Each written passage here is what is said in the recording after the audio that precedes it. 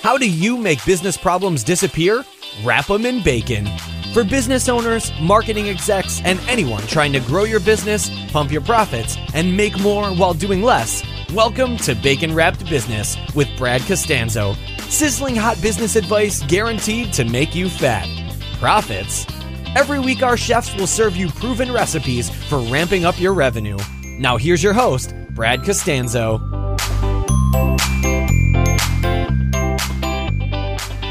All right, welcome back to Bacon Wrapped Business. This is Brad, and today I'm excited to introduce you to a guest. I'm excited to hear a lot about what she's been up to. I've got Kate Hancock on the show today. So Kate is known as the Pivot Queen by those who know her. She's got a tireless work ethic. She's a serial entrepreneur, has done multiple types of businesses, including her first real, I think, big success was in the e-commerce space, where she started with like $20 and she grew it into multiple millions. I believe about $15 million in online sales. She'll talk a little bit about that. And then she reinvested her earnings into a hotel brand over in the Philippines, which has been named one of the top hotels in the country, and started a spa. She's done a million other things, but recently one of her biggest projects to date is in the metaverse. She has created the Metaverse Collective, which ties into NFTs and Web 3.0 and a lot of this world of crypto that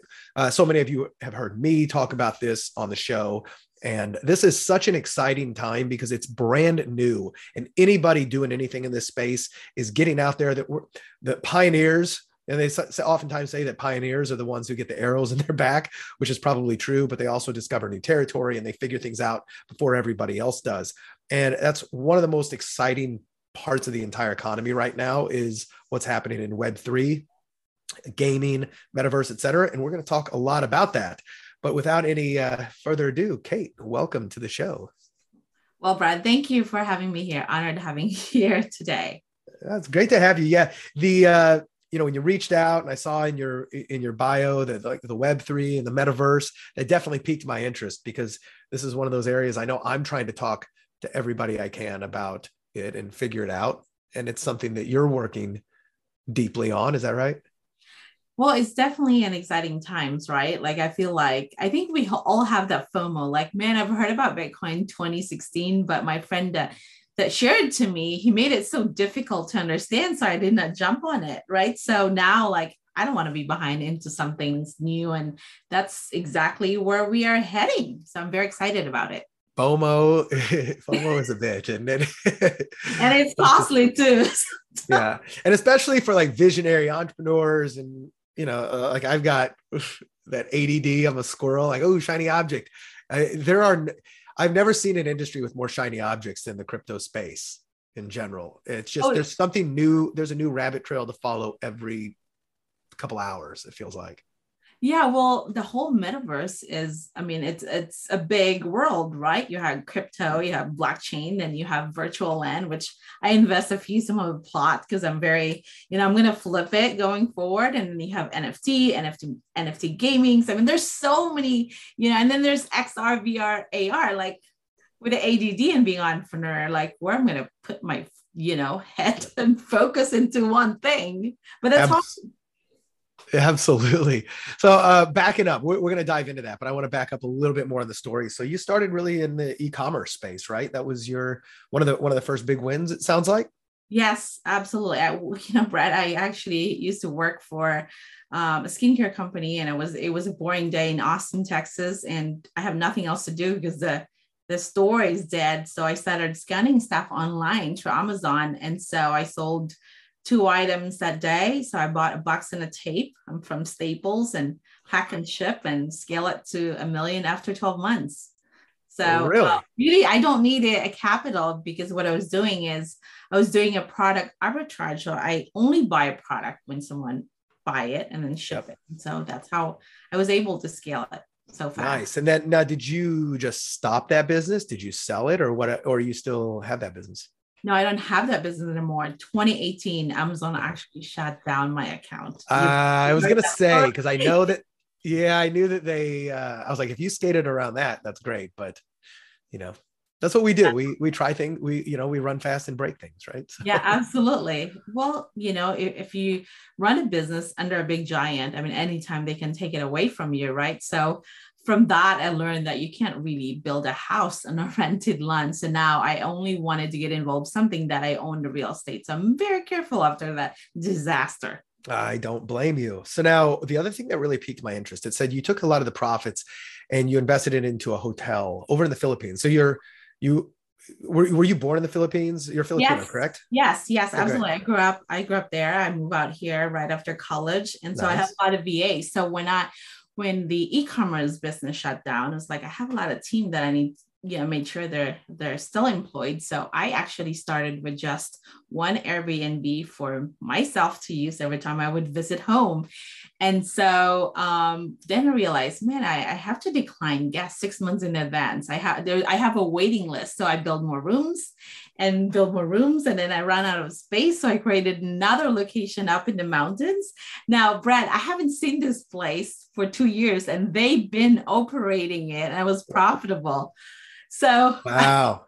fascinating story. Yeah. So one day I decided to invite some of my friends, me and my husband, I mean, my fiance at that time, we decided to get married. I told my friends, well, I've never seen the place, so don't expect a lot. But when we visited there, it turned out to be pretty good. So it wasn't bad. It's a fascinating business model running it from 7,000 miles away, but it can be done. So tell me about, how big is this place that did you buy an existing like hotel or did you buy land and develop it from scratch? It started from land development from scratch. Really? Okay. Cause you said you had bought, you had like an Airbnb or two or something like that. And then but then you kind of outgrew it. Like, okay, I'm going to build some land. or buy some land. I'm going to build something. How many rooms is it? It's not too big. I have about 30 rooms. Oh, that's nice. Mm-hmm. Okay. And then how long did it take you to, when you decided to do that? Like is it safe to assume you had no experience in hotel management operations, anything like that? Or have you worked in that space? I actually love staying to a nice hotel. So that kind of helps a lot, right? Sure. At the end of the day, business, it's similar. I mean, Yeah, it's a little bit complex because now I'm leading into different department, but things can be done if you have the right people. They're willing to learn. Like I have a team with no clue how to run a hotel. So I'm sending them YouTube videos like this is what you got to do. I put the SOP together. I mean, we're just learning as we go. I said, hey, as long as you kill them with kindness, give them the best experience at the end of the day, there's no amount of SOP that you can give to your staff. That's right? amazing. So how long did it take you from when you bought the land to actually develop the property? It was so fast. I think it took me about 9 months to build a property. Well, I started really small, like just one room, and then eventually build it more as, I get more traction as far as customer wanted to book. And so are these rooms, are these like standalone rooms, like almost like little casitas and cabanas or something, or it's not like a one big hotel with all these rooms, right? No, it's a boutique style. So each room has its own pool. So kind of like a Santorini concept. Yeah, I love that. Santorini. So yeah, I did a honeymoon there. Yeah. Oh, there you go. So I was in Ia. I'm not sure where you in Ia? Yeah. So exactly that kind of white and blue. So I started very small and eventually I ran out of space. So I decided to buy a second property out in the mountains. So that's more of a jungle, different feel. You're in a tree house. Now, did you have to raise capital or borrow, or did you just use your own capital for that? No, I just used my own money and I pre-sold a lot of rooms even before we're even done. Yeah. So what was the overall marketing plan? Like, so you built this new place, obviously word of mouth is going to help, but what did you do with that? I did a lot of storytelling, Brad. And the crazy thing, I got lucky to have a few influencers that wanted to stay at my place. Nice. And after that, we did a trade. Yeah. And they got so popular. They're actually the top 2 influencers in the Philippines. So I just utilized the video. I don't have to spend any ads. That's amazing. So one of my favorite stories actually and you just reminded me of it. So do you know Alexandra Catoni? I've heard of it. She's in our circles anyway. She and her friend Leanne, and I want to say this is so long ago. It may have been like 2012 or something like that. But they worked for a company called Mind Valley, and they did all types of Vishen Lakhiani's company. They did all types of marketing and social media, et cetera. They had great jobs there, and they decided to quit. It was over in Kuala Lumpur. They decided to quit and move back to Canada, where they're from. But before they went, they said, we want to do a month-long vacation in the Philippines, right? So we're going to go find a cool island or resort, but we don't want to pay for it. So this is really before social media influencers became. So what they did is they created a proposal, and the proposal was genius. It was like 5 or 6 pages about social media marketing for boutique hotels, et cetera. And they sent it out to like 10 different 5-star boutique hotels in the Philippines. And one of the ways they positioned it is they said, this is social media strategy. Do you know yours? Here's who we are. We are highly paid, like $1,000 an hour social media consultants, which I think they made up because they were actually employees, but they knew social media. Mm-hmm. And then they framed it as, we are looking to, we're looking to spend 1 month, in essence, give services. They wanted to do a trade, but we will do 1 month of social media services. Not only will we take pictures and do this, but we'll come up with a social media strategy. We'll post on your behalf, and then we'll train your staff to do it. All we require is 30 days free stay and, use of the facilities, et cetera, and breakfast included. And one of the brilliant parts of this was they said, we've sent this to like 10 different resorts, and we'll be, you have 5 days to RSVP, and then we'll be picking the resort that we'll be working with. So they made themselves. Yes. So genius. And then they got a call right away. If for anybody interested, I actually interviewed them on my show about this. I'll link to it in the comments. But yeah, they had at least 2 or 3 companies chomping at the bit going, pick us. And they said, yeah, we got to spend a month there for free. We did about 2 hours of work a day. And it was amazing. And then the hotels loved us because their social media presence went up. I think they launched actually a program about this called like 5-star freedom system or something. So awesome. Good for them. Well, I will take it. I mean, if you think about it, you get trained. I mean, it doesn't cost you. I mean, you've got unsold inventory if a room's going vacant. Yeah, absolutely. And that's what made, our place become so popular. And Brad, to the point that we did so well on Facebook because of all that photos. I have a whole bus of tourists would stop by my place. They think it was a public place. Like, this is a private place, so I have to have a guard and make sure. Oh my God. I don't want to disrupt my guests, right? Their experience, but people were just wanting to go there to take photos. I created it as an experience, but I was so ahead of the game before my competitors trying to replicate what I was doing. Yeah, no, that's great. Now, do you find that most of your clients are coming from like the Philippines, Asia, America? Like, is there a kind of a? Yeah, it was actually mixed. I have a lot of surprisingly European and Asian, and then maybe 20% of Filipino, but majority are international. Nice. So you guys are fairly at capacity, or is there a lot, or is there a?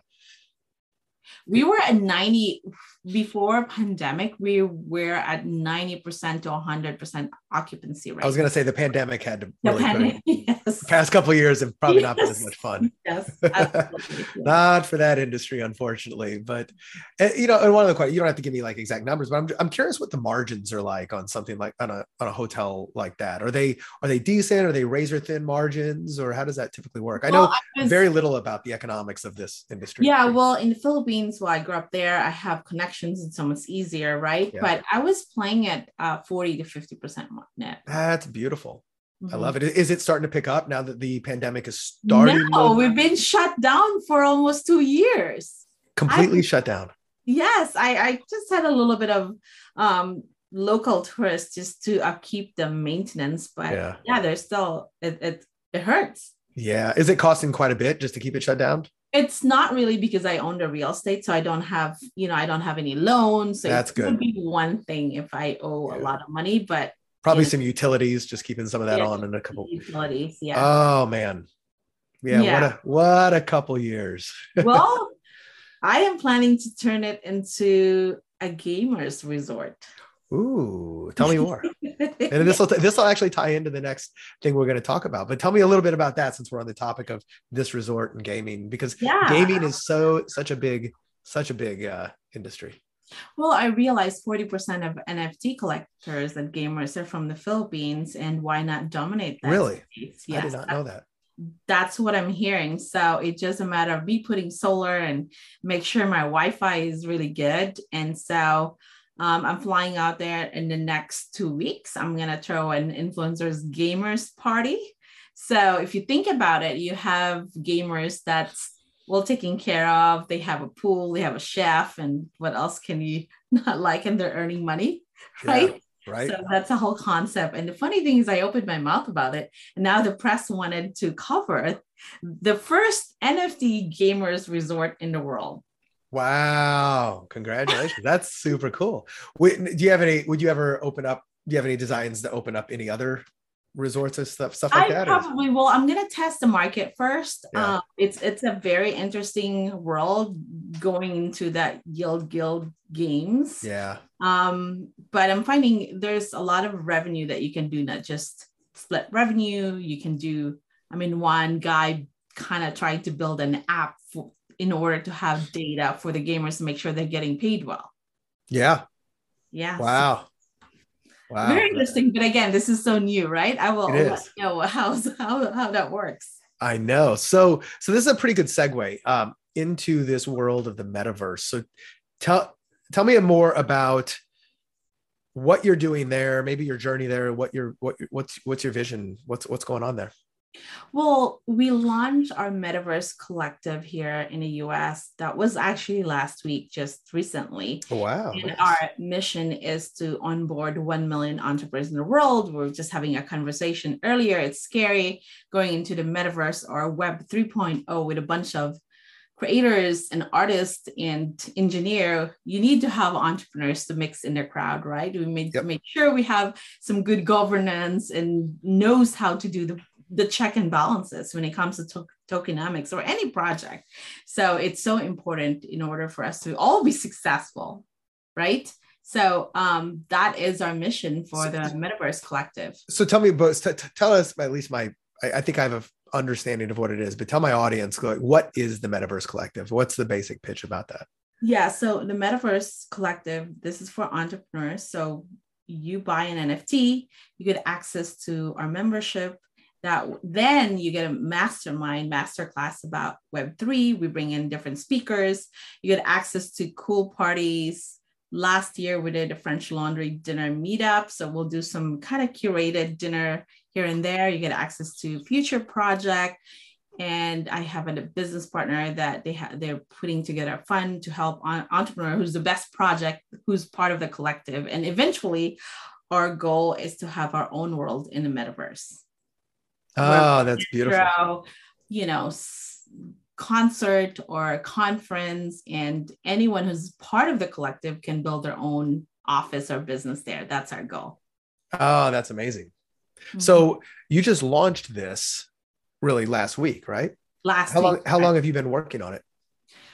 Well, I have a partner who helped launch George Lopez NFT. Okay. But because we have a community in Clubhouse, we have 100,000 entrepreneurs globally, and it's still super active.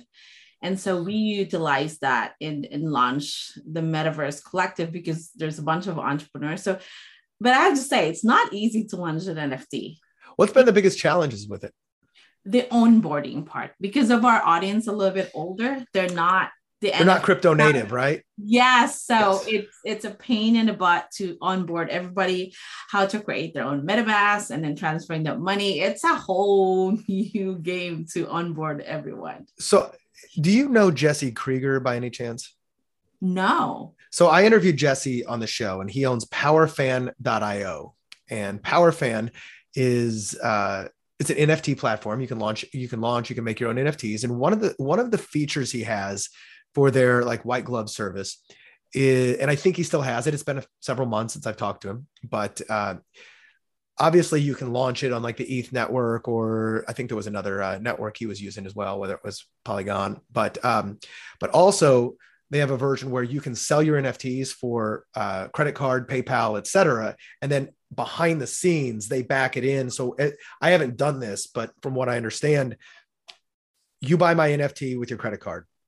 Then you get an email that says, we've got your NFT. And I think they kind of manually do this where they say, here's the instructions. If you don't have a MetaMask, like here's how to set up MetaMask. Here's how to do this. And once you've done this, submit your, probably your ETH address to this form. And once we receive it, we will airdrop you over. And then they give them the instructions afterwards, but they allow them to buy it without using crypto, as opposed to needing to understand all this other stuff before they buy it.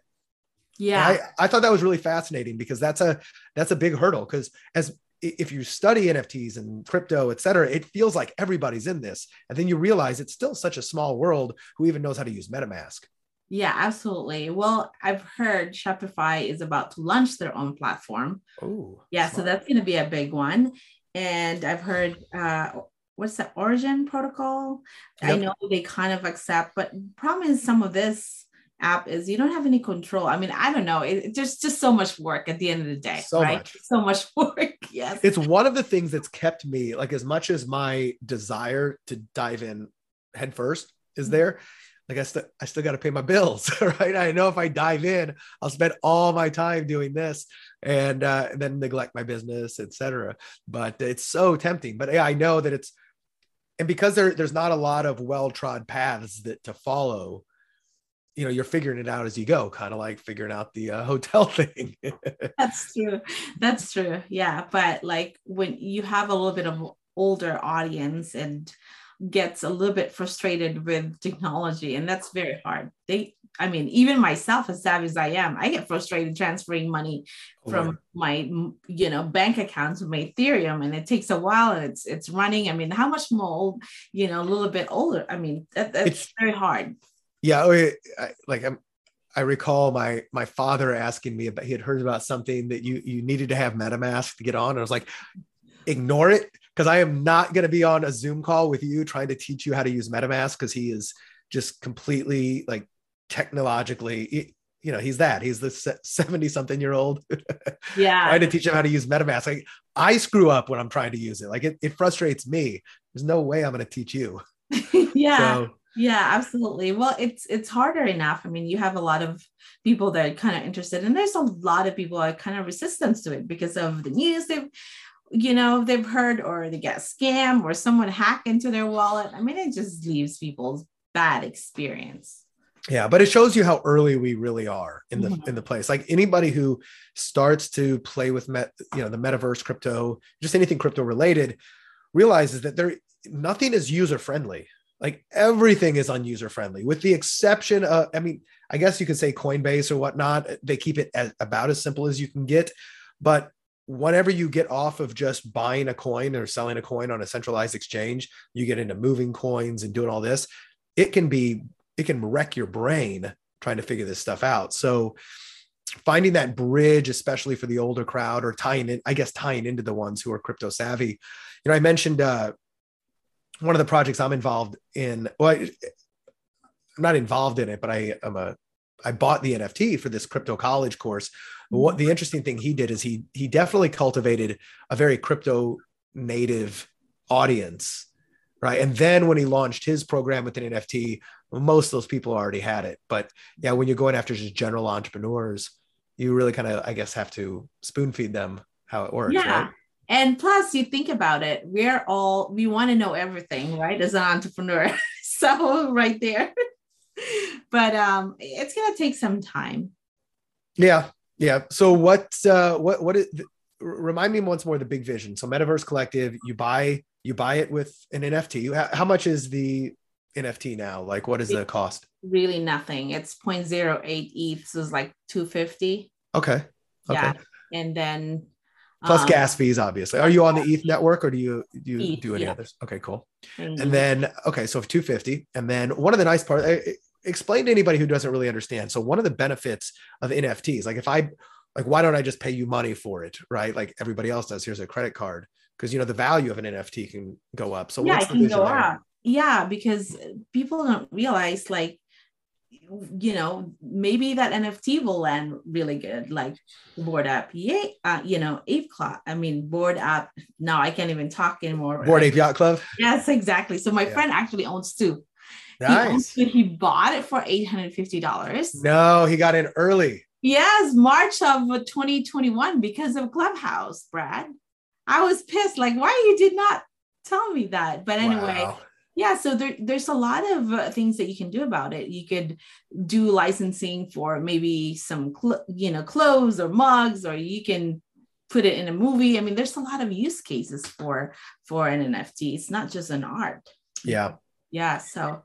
And now because it's kind of like a mastermind, right? It's like a mastermind and a collective of people sharing information. Is it very like Web3 focused? Like I would join this to really deepen my understanding of the metaverse as opposed to just general business, correct? Yes, absolutely. It's kind of mixed, but the first mastermind is all about Web3. So yeah, I love it. Yeah. So and we go into detail as an entrepreneur angle. It's not just a basic how to download your MetaMask. Yeah. You can Google that or go to YouTube. But like yesterday, we have an expert talking about DAO and the way how she explained it. My God, all this project, they don't really know what the heck they're doing. No. It's a little bit scary. Yeah, I've been researching DAOs a lot. And it's funny because DAOs are really undeveloped, just ideas. And like, is it a company? No, not really, but it can be, but it can act like one. And then you get into a lot of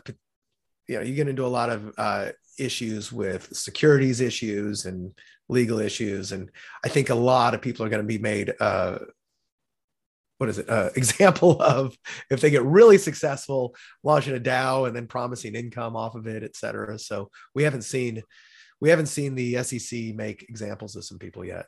Yeah, it's a little bit scary. I think that's probably why a lot of this project, they open this DAO outside of the US because they could get in trouble. I mean, technically you can say, oh, if you buy this, you're going to make X amount of money. That's right there, that language. You're not allowed. You can't do that. You can't do that. I saw at least one DAO launch recently. They launched with an NFT. They raised a bunch of money and they're not a DAO. DAO is in their name, but it's in name only.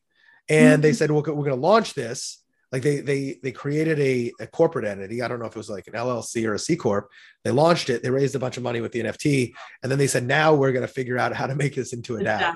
Yes. But the DAO is in the name. It's not a DAO.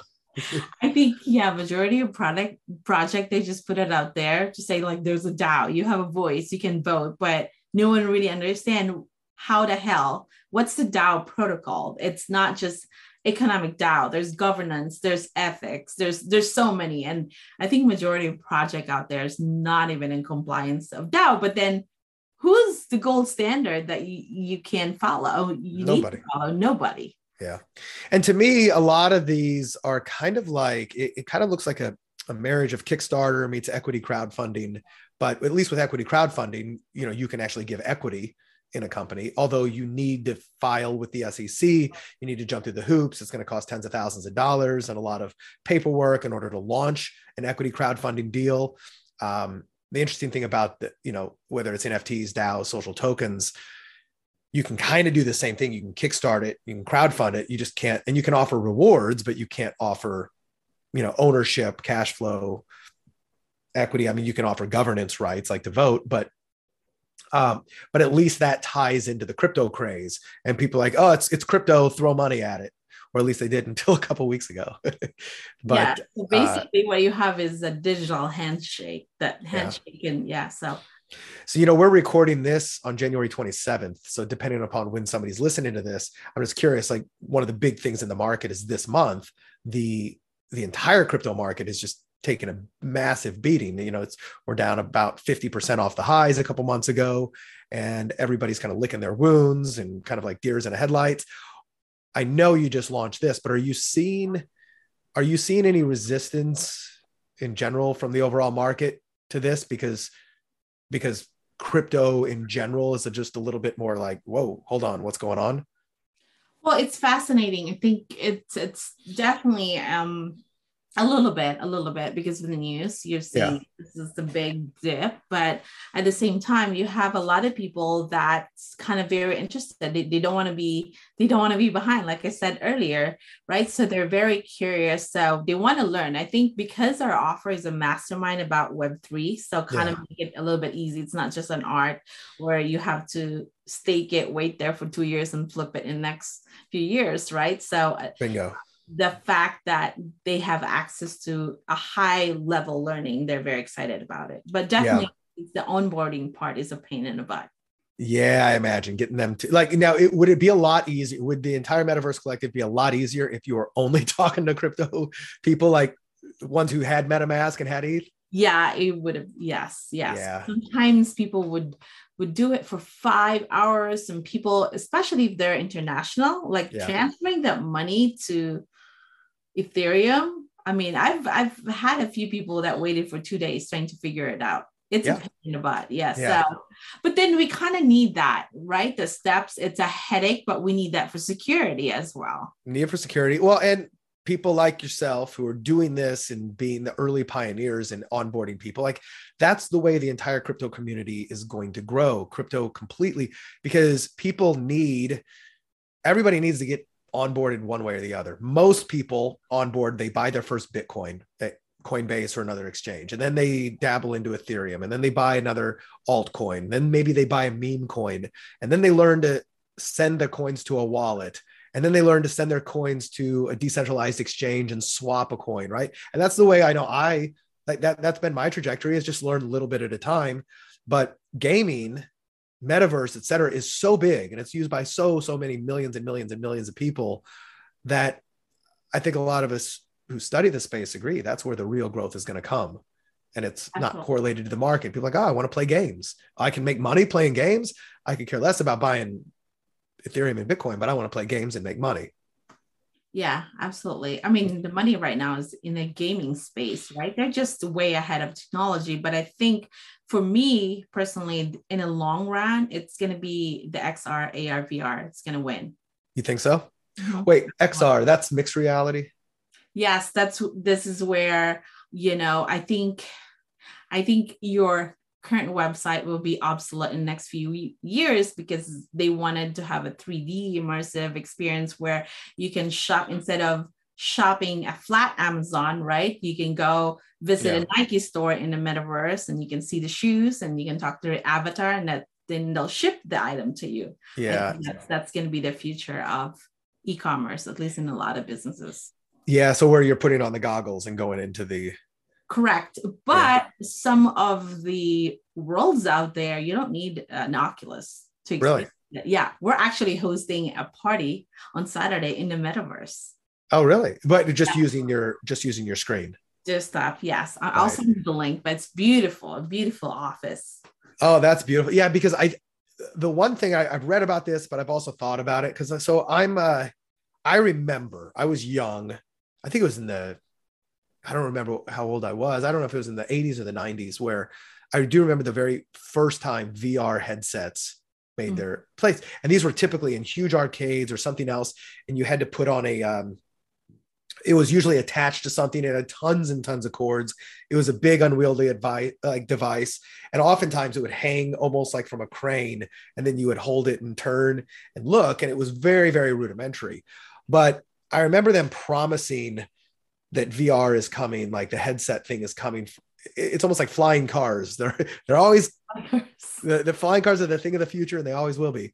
But I worry that until we get to where VR is really like a pair of glasses and that you get to that point, I worry that people aren't going to want to wear the big headsets. But I think that's quickly being developed by the companies. Yes, absolutely. One of my friends, she's currently building a lot of stuff in the enterprise level. It's fascinating what they're building right now. If you think about it, instead of you paying your office, rent, right? You can build your own office in the metaverse and you can have office in the different countries. You can build it the way how you want it to be. And so I think the future of work is in the metaverse. If I'm in the Philippines and I have a meeting with you, Brad, we can have a meeting in the metaverse and it's way cooler Yeah. The technology is still not there. Maybe we're probably 10 years out, but I think in the long run, XR, AR, VR, definitely it's going to be ahead of. Yeah, I think it is. Especially maybe all of the COVID lockdown stuff has forced people to go, okay, I'm just, I mean, we in a lot of ways, for the past couple of years, Zoom has been the way we've connected, especially in the first like 6 months or so of 2020. And it kind of really introduced people to stay at home, but do everything online, do everything through video conferencing and whatnot. And that's really as bad as that was, and as much as it sucked, I mean, I think it introduced people to different ideas of being in the metaverse, working from anywhere. There's something internationally right now, they call it the Zoom boom, where people are realizing I can work anywhere in the world. Why am I here? Why am I stuck here? If I'm working in this virtual space anyway, I'm going to go somewhere else. That's why there's a mass exodus from Silicon Valley, right? People moved to Miami and they moved everywhere else. Like, I'm not going to pay the rent here. I'm sitting at home. Absolutely. Well, my husband's been obsessed, doing workout using his Oculus, his punching in the air every day. It's actually hilarious. One of my best friends does that. It's like I forget which boxing one it is. And he got in really, really good shape during the pandemic because he just has a big living room and he's like, I was throwing like 10,000 punches a day. That's crazy. Yeah, I guess you can meditate and really do yoga in the Oculus. It's fascinating. I tried to do the punching one, but my living room is small, or it's cluttered enough that when I hit my hand on the counter, I was like, I'm going to stop this now. Yeah. The crazy thing is, like, for example, our party this Sunday, we call it Party in the Metaverse. We can only hold 50 people because you actually need space to handle everyone's avatar in the metaverse. So 10 by 10 is normally the regular office. So it's fascinating. But if you think about it, if you're an artist, instead of you renting a whole stadium, right? And you're still limited with the number of people who can watch you. So you can have millions and millions of people can watch you in the metaverse. You don't have to hire security. I mean, secure data security. You need to have security because anyone can plug in and turn off while you're doing the concert. But the experience of you paying the VIP to a $300 ticket in the real world, in the metaverse, you have a better sound experience. It's the same experience as far as sound. So that's the beauty of it. Yeah, it really is. That's fascinating. So any other big projects I know this is probably the biggest project you've got working on, right? Is really pushing this forward. Are there any other kind of cool things you're working on that are worth noting? No. Yeah. I think I'm, having a meeting with NFT gaming studio in Asia. So that's I'm curious about that. I'm trying to get some data. Is that really profitable? I know it's profitable, right? Because every time I would tell my friend I'm planning to open his NFT games, it's like, do you need money? Like, they're willing to give you money, which is to develop a game, right? To develop a game. So so it's fascinating. I think you need and these days, really, I think is this not the model? This is kind of what I've gleaned from just watching it.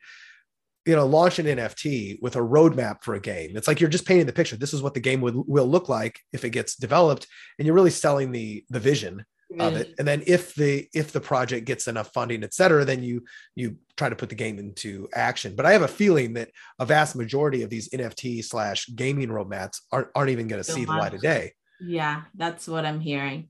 But but some of them will. Mm-hmm. Yeah. And it's just like, we come from this world of like, the online space and coaching and info products, et cetera. It's like, you sell 1,000 info products on, I don't know, how to build a business online or something of that nature. And, only like 5% of people are really going to actually do it. Only maybe 10 or 20% of the people are even going to go through the course, but a small percentage will actually do it. And then they change their lives and they impact other people. So it's kind of I think it's like one of those power laws that just works in everything. It's whether it's like 80-20 or 95-5, some of them will make it, some of them won't. The ones that make it are going to go on to create bigger and better things. Absolutely. But are there any major nuts you're trying to crack right now? So obviously I would think that would be the challenge of how do we onboard more people into the Metaverse Collective? Is there any, when I say nuts you're trying to crack, this could be people you're trying to meet, things you're trying to learn, money you're trying to raise. Just, this is where myself, my audience can go, oh, I might be able to help. Yeah, well, I am really thinking of building that NFT games pretty soon. Nice. So I think I will let you know if you know that gets into the works. Brad, what really got me so inspired as far as building the NFT game is um having get a chance to interview the founder of Illuvium, and this kid is 32 years old from Australia, creating an NFT game from $0 to $9 billion in a year and 4 months. And that tells you, like, Is that a record? yeah, yeah, I think it's the fastest growing. And I mean, for you to go from zero to $1 billion company in a short amount of time, like less than 2 years, it makes you feel like crap as an entrepreneur. Like, we are in a wrong business, right? We're hustling here for the last 10 years. Like, we What can't. am I doing wrong? Yes, we can't get into that unicorn stage. So, yeah, I mean, hey, I would love to invite you guys to be part of the collective. You might be creating a unicorn company very soon. Exactly. It's still very early at the end of the day. So where do people, there's a website, where do people go to sign up for the Metaverse Collective? Yes, they can go to metaversecollective.io. Would love to see you all guys there. Perfect. So metaversecollective.io. And then you're at katehancock.com, correct? Yes. Yes. Perfect. I love it. So this has been just a fantastic interview. This kind of brings us to wrapping up on it, but I really appreciate your time and sharing all this. It's really fascinating, what you've done and kind of that trajectory. And I love that, you're kind of out there on the forefront and just, trying it out. Right. Like, what is that old entrepreneurial saying? Like, build the plane on the way down. Yes. Jump and then build the plane on the way down. Someone has to do it, right? Exactly. Someone has to take the bullets. But then again, if you want to do it first, I mean, what are the chances? But that's what we do as an entrepreneur. Absolutely. Yeah. Well, I hope that you guys, my audience, have really enjoyed this. I know I've started to migrate away from strictly business and marketing and other things and into this area because I'm taking you on the journey that I'm going on. And this is definitely one of the areas that I'm spending a lot of time investing in, both time, money, and attention. And I encourage you to as well. There's a lot to learn. Don't feel overwhelmed because everybody in this space is overwhelmed. It's part of the fun of it, to be honest. But for everybody out there, go check out metaversecollective.io, check out katehancock.com. And if you have any questions about this or what I'm working on, or if you're working on a project, especially if it has to do in this Web3 crypto space, shoot an email over to askbrad@baconrapidbusiness.com, and I'll take a look and see what it is. Kate, I really enjoyed having you on the show today, and I hope everybody has enjoyed your story and the projects you're working on. Well, thank you, Brad. Such an honor. Thank you. Absolutely. And we'll definitely stay in contact. For everybody else listening, if you like the show, if you're watching it on YouTube, subscribe, give a thumbs up, leave a rating or a comment. And if you are on iTunes or any of the other podcast shows, go ahead and subscribe. And then don't hesitate to email me at askbrad@baconrapbusiness.com. And I will see you on the next episode. Talk to you soon.